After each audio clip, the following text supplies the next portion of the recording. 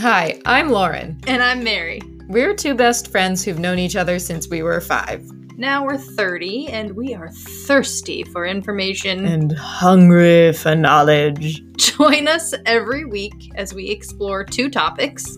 Everything from organs to orgies, and so much more. Subscribe to our podcast to learn along with us. We promise we'll have a good time. So, it's February, Lauren, as you know, and probably... Did you just call it February? Yeah, I should start over. Okay.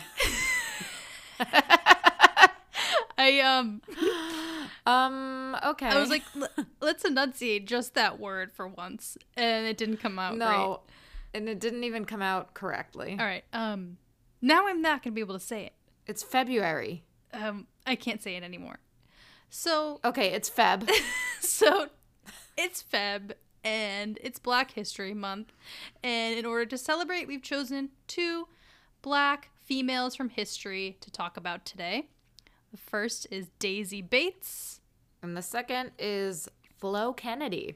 All right. Daisy Bates, why did you pick her? I chose her because I... I can't do this. Me neither. The problem is... We've both had traumatic weeks, and it seems to be manifesting itself in our podcast. The problem is, this is not a funny subject. I shouldn't laugh at that. Like, none of this is funny, but, like, our new thing is to, like, be fun and funny. This isn't gonna be funny. We're just gonna let it ride. All right, we're gonna let it ride. We're just gonna talk about this woman's life. Okay, so Daisy Bates I chose because she was behind the scenes of the Little Rock Nine. Riddle Doc 9. So I chose Daisy Bates because she was behind the scenes. I'm sorry, I'm just picturing like 9 bridge trolls. Like, you've reached the Riddle Rock 9. Answer me these riddles, is your 9. favorite color? Me too. Okay. All right. Let's try this for a 50th time. So I chose Daisy Bates because she was behind the scenes at the Little Rock 9, and I thought her story was little known. At least I haven't heard about her part in making desegregation happen in the South. Nor have I. So we will both learn today. So when Daisy Bates, now she was born in 1914. Thank you. I was going to ask for that. She died in 1999. Wow. So when she didn't even get to experience the millennium bug. She did not. She did not experience Y2K. It's for the best. So Daisy's childhood made a huge impact on her and her actions going forward. When she was very young, her mother was raped and murdered by... Oh my God. Yeah, by 3 white men. Oh my God. Wow. Yes. So, that's awful. How young was she? I believe she was 3 or so. Oh, jeez. At least hopefully too young to really... She didn't really recognize what happened. Okay, thank God. Yeah, she grew up in foster homes and didn't really understand what happened to her mother until later. Yes, but when she did, she became really, really angry, developed this hatred, and it manifested in her work against discrimination later. That's great that she can channel that. Yeah, she did. And she recognized that, she could have done much worse with it. She felt, at first it was like she really just had this deep hatred, and she was kind of, through like people she met and other family members, they kind of said like, it's okay to hate, but you can't, make that define you. Very wise. Yes. So when she was 15, she met her future husband, who she married when she was 17. Wow. And they traveled through the South. They ended up in Little Rock, Arkansas. And they started their own newspaper, the Arkansas State Press. Cool. Yeah. So this was... Wait, I'm sorry. Is she still like 17 starting a newspaper? Yes. So I guess he had... What the fuck have we done? Nothing. We started this wow, podcast. good for her. Yeah. At 30. So this was one of the only African American newspapers dedicated to the civil rights movement. Oh, wow. Cool. Yep. And it was circulated throughout the state. She contributed to articles. She was also an editor. And in the 50s, the Supreme Court ruled segregation in schools unconstitutional. But, as you know, so it wasn't as easy as just saying, oh, hey, the Supreme Court says we have to desegregate schools. It really... Right. They were like, let's do some workarounds with busing. Yeah. Really in Little Rock, especially, the white community was opposed, and they had a lot of pushback. It was very difficult to actually implement desegregation. Mm-hmm. So what she did was... How old is she at this point? I don't know. 1957. Okay, so she's in her 40s. So she joined the NAACP in Arkansas, which started focusing on schools in Arkansas. And she took the reins and organized the Little Rock Nine. So she selected 9 students to integrate into Central High School in Little Rock in 57. And so was this whole thing her idea? I don't know if it was her idea, but... Or she just, was like a chief organizer? Chief organizer. She really just felt strongly about it. And that guided her decision to, do really kind of the in the weeds aspect of this. She was driving the students to school, organizing with their parents when they should arrive, all of that stuff. She advised the group, and then she ended up joining the school's parent-teacher organization so that she could really be integrated into this whole project. So it was like really having a member of the NAACP as a part of this. So she was able to integrate herself into the school and the community and really guide these kids through this insane process. She thought of an idea to have ministers escort the children. So 2 in front of the children, 2 behind. She thought they would, it would help to protect them. Because, who's going to, punch a priest in the face, right? You'd be surprised. Yeah, never mind. I don't know. But just kind of the overall representation of having, priests at the forefront of this is, a morality play and oh, hey, look, this, Yeah, no, it's really smart. It's really smart. And yeah, so she really had to ingrain herself into this entire situation, but by doing that, she was a major target. She had rocks thrown into her home. She received bullet shells in the mail. Oh my God. There were threats against the newspaper, which she was still running at the time. A lot of advertising budget was pulled. They ended up having to shut it down. She said the following about this whole situation. As president of the NAACP State Conference of Branches and as the publicized leader of the integration movement in Arkansas, I was singled out for special treatment. 2 flaming crosses were burned on our property. The first, a 6-foot gasoline-soaked structure, was stuck onto our front lawn after dusk. At the base of the cross was scrawled, "Go back to Africa, KKK." The second... What the fuck? I know. The second was placed against the front of our house, lit, and the flames began to catch. Fortunately, the fire was discovered by a neighbor, and we extinguished it before any serious damage had been done. Ooh. And at this point, her home is kind of the organization headquarters. She was using it for meetings, so again, major target. She interacted with Martin Luther King Jr. He sent a telegram to her regarding the Little Rock Nine. His purpose was to encourage her. He said, continue to adhere rigorously to a way of nonviolence despite being terrorized, stoned, and threatened by ruthless mobs. That's really hard to do. Easier said than done. I don't think I would listen to that. So she is a better human than I am. Yeah.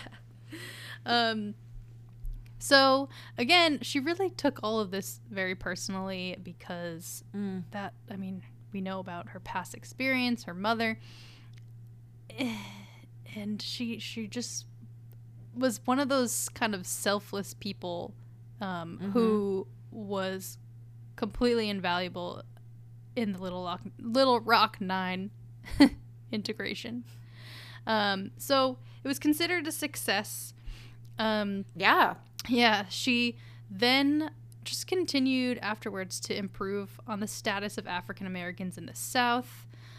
She was published in, she has her own kind of memoirs. She was invited to sit on the stage during the program at the March on Washington in 1963. Oh, wow. Oh, so she died in 1999, but she has her own day. The third Monday in February is... Why don't we know about it? That's crazy. Is Daisy Gadsden Bates Day. And oh my God. She was posthumously awarded the Medal of Freedom in 1999. Wow. She's really amazing. She's really amazing. Just, she's considered a journalist, civil rights activist, and she just withstood so much intimidation in order to integrate public schools, her most notable achievement. It's really crazy how little we learn about African American history. Truly wild to me. I know. Like, I learned about Black Wall Street and, the Tulsa riots and stuff in my adult life. Mm-hmm. All of these, Ruby Bridges, whatever. Like, we weren't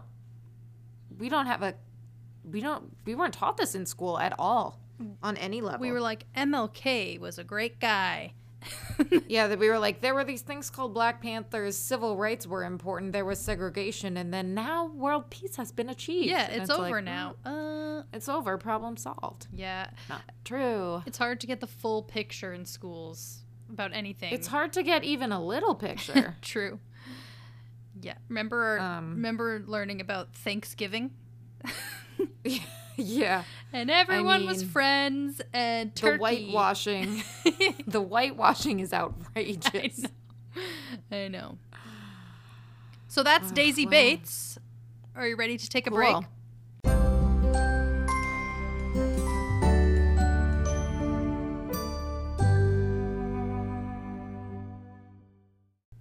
We're back, coming at you fresh after a boop. Fresh after a boop. My boop was kind of in the lower octave. Yeah, it was. We're normally like high range boopers, but you did kind of like a beautiful harmonizing alto boop. Just leave it to me, Lauren, to what make a fun surprise. Boops melodical.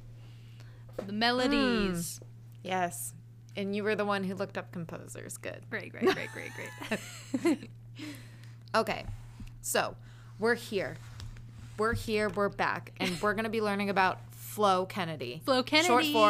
Short for Florence with a Y, which is way cooler. Florence with a Y. Where you even put the Y? Where the E was. Florence. All right. I accept it. You better.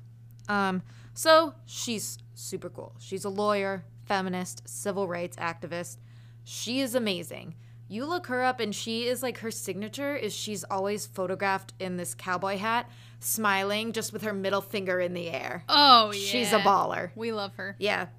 Just smiling, Love it.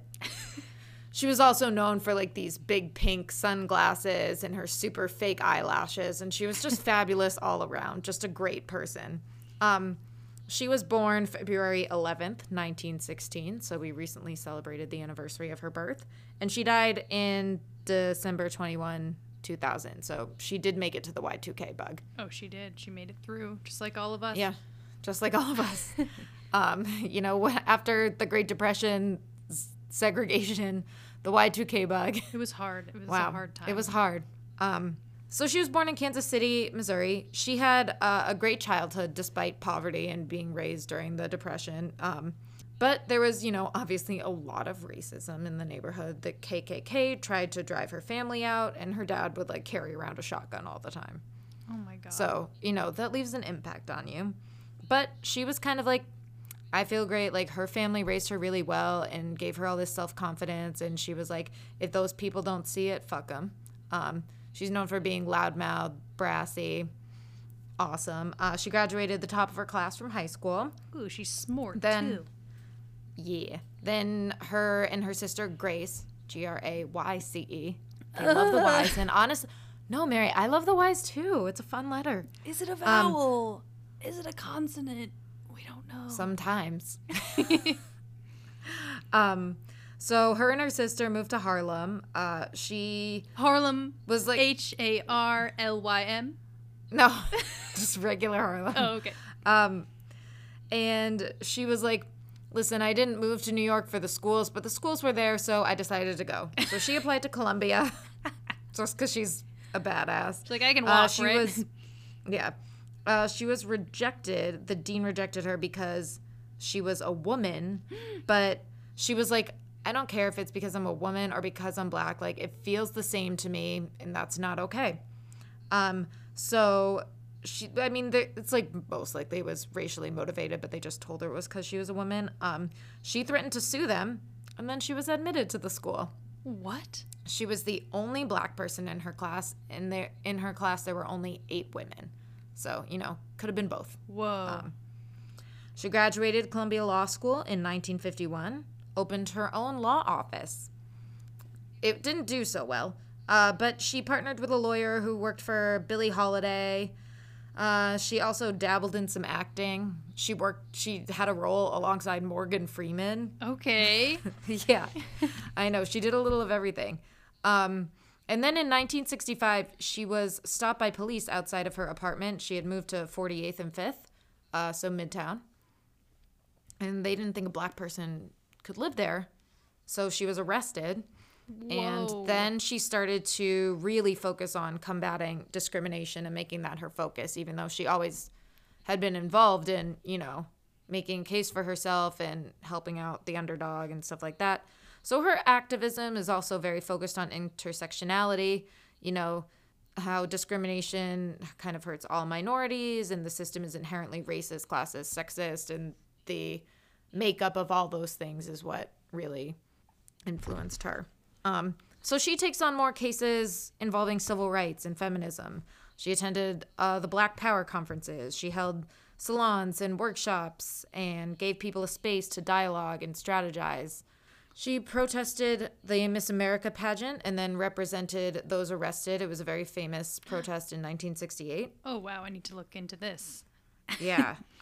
In the 70s, she was traveling and lecturing with Gloria Steinem, making up to $3,500 a lecture. Nice. Yeah. Ladies get paid. Getting paid. Ladies get paid. And people would ask if they were lesbians, and she'd just look at them and go, "Are you my alternative?"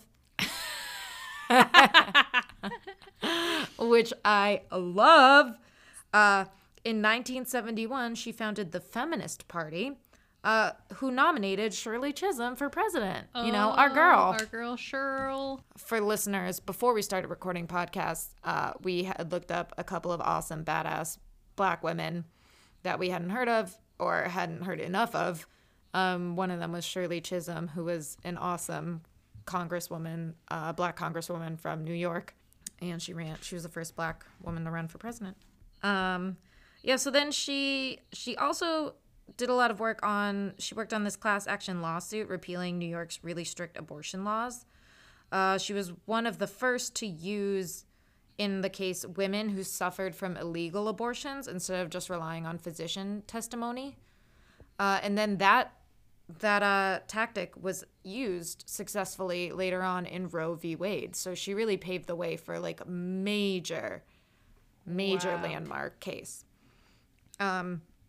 And then I first looked her up because I read about this, and it really piqued my interest. Okay. So in 1973, she helped a bunch of women and led them in protesting against, there was a lack of female bathrooms at Harvard. So she let female bathrooms.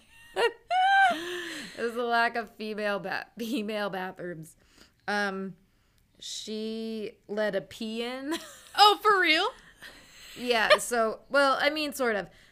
They had fake urine, but they would pour jars of it on, like, the steps to this lecture hall until they were granted bathrooms. Oh, my God. Yeah, so you can't get your own bathroom, just pee everywhere. It fucking worked. She was just a loudmouth, fiery woman who had a house on Fire Island, who just worked her whole life for just, like, various causes that would pop up around her, and she would just champion them.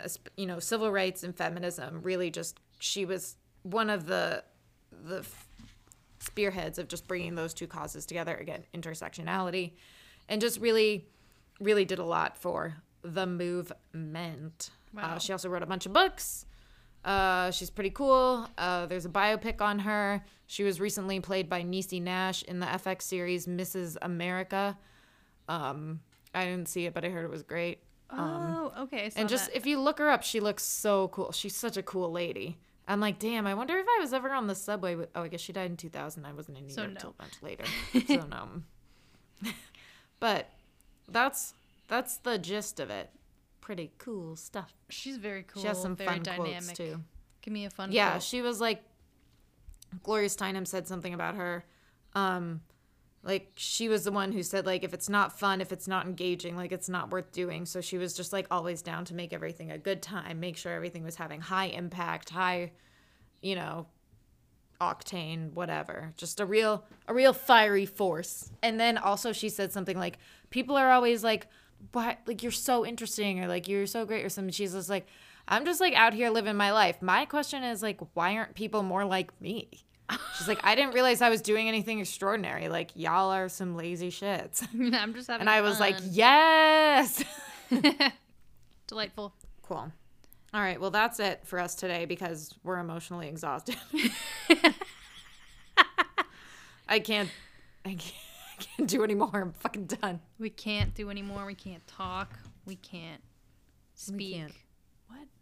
Those See? are the same Exactly what I'm talking about. We can't. We just can't. That's the only thing we can do. We can't do it. All right, let's sign off so, you know, Okay, everyone great. understands where we're at. Yeah. All right. Good night. Good night. Leave us alone. Please leave us alone. Leave us alone, but please DM us. Okay. Have a great night.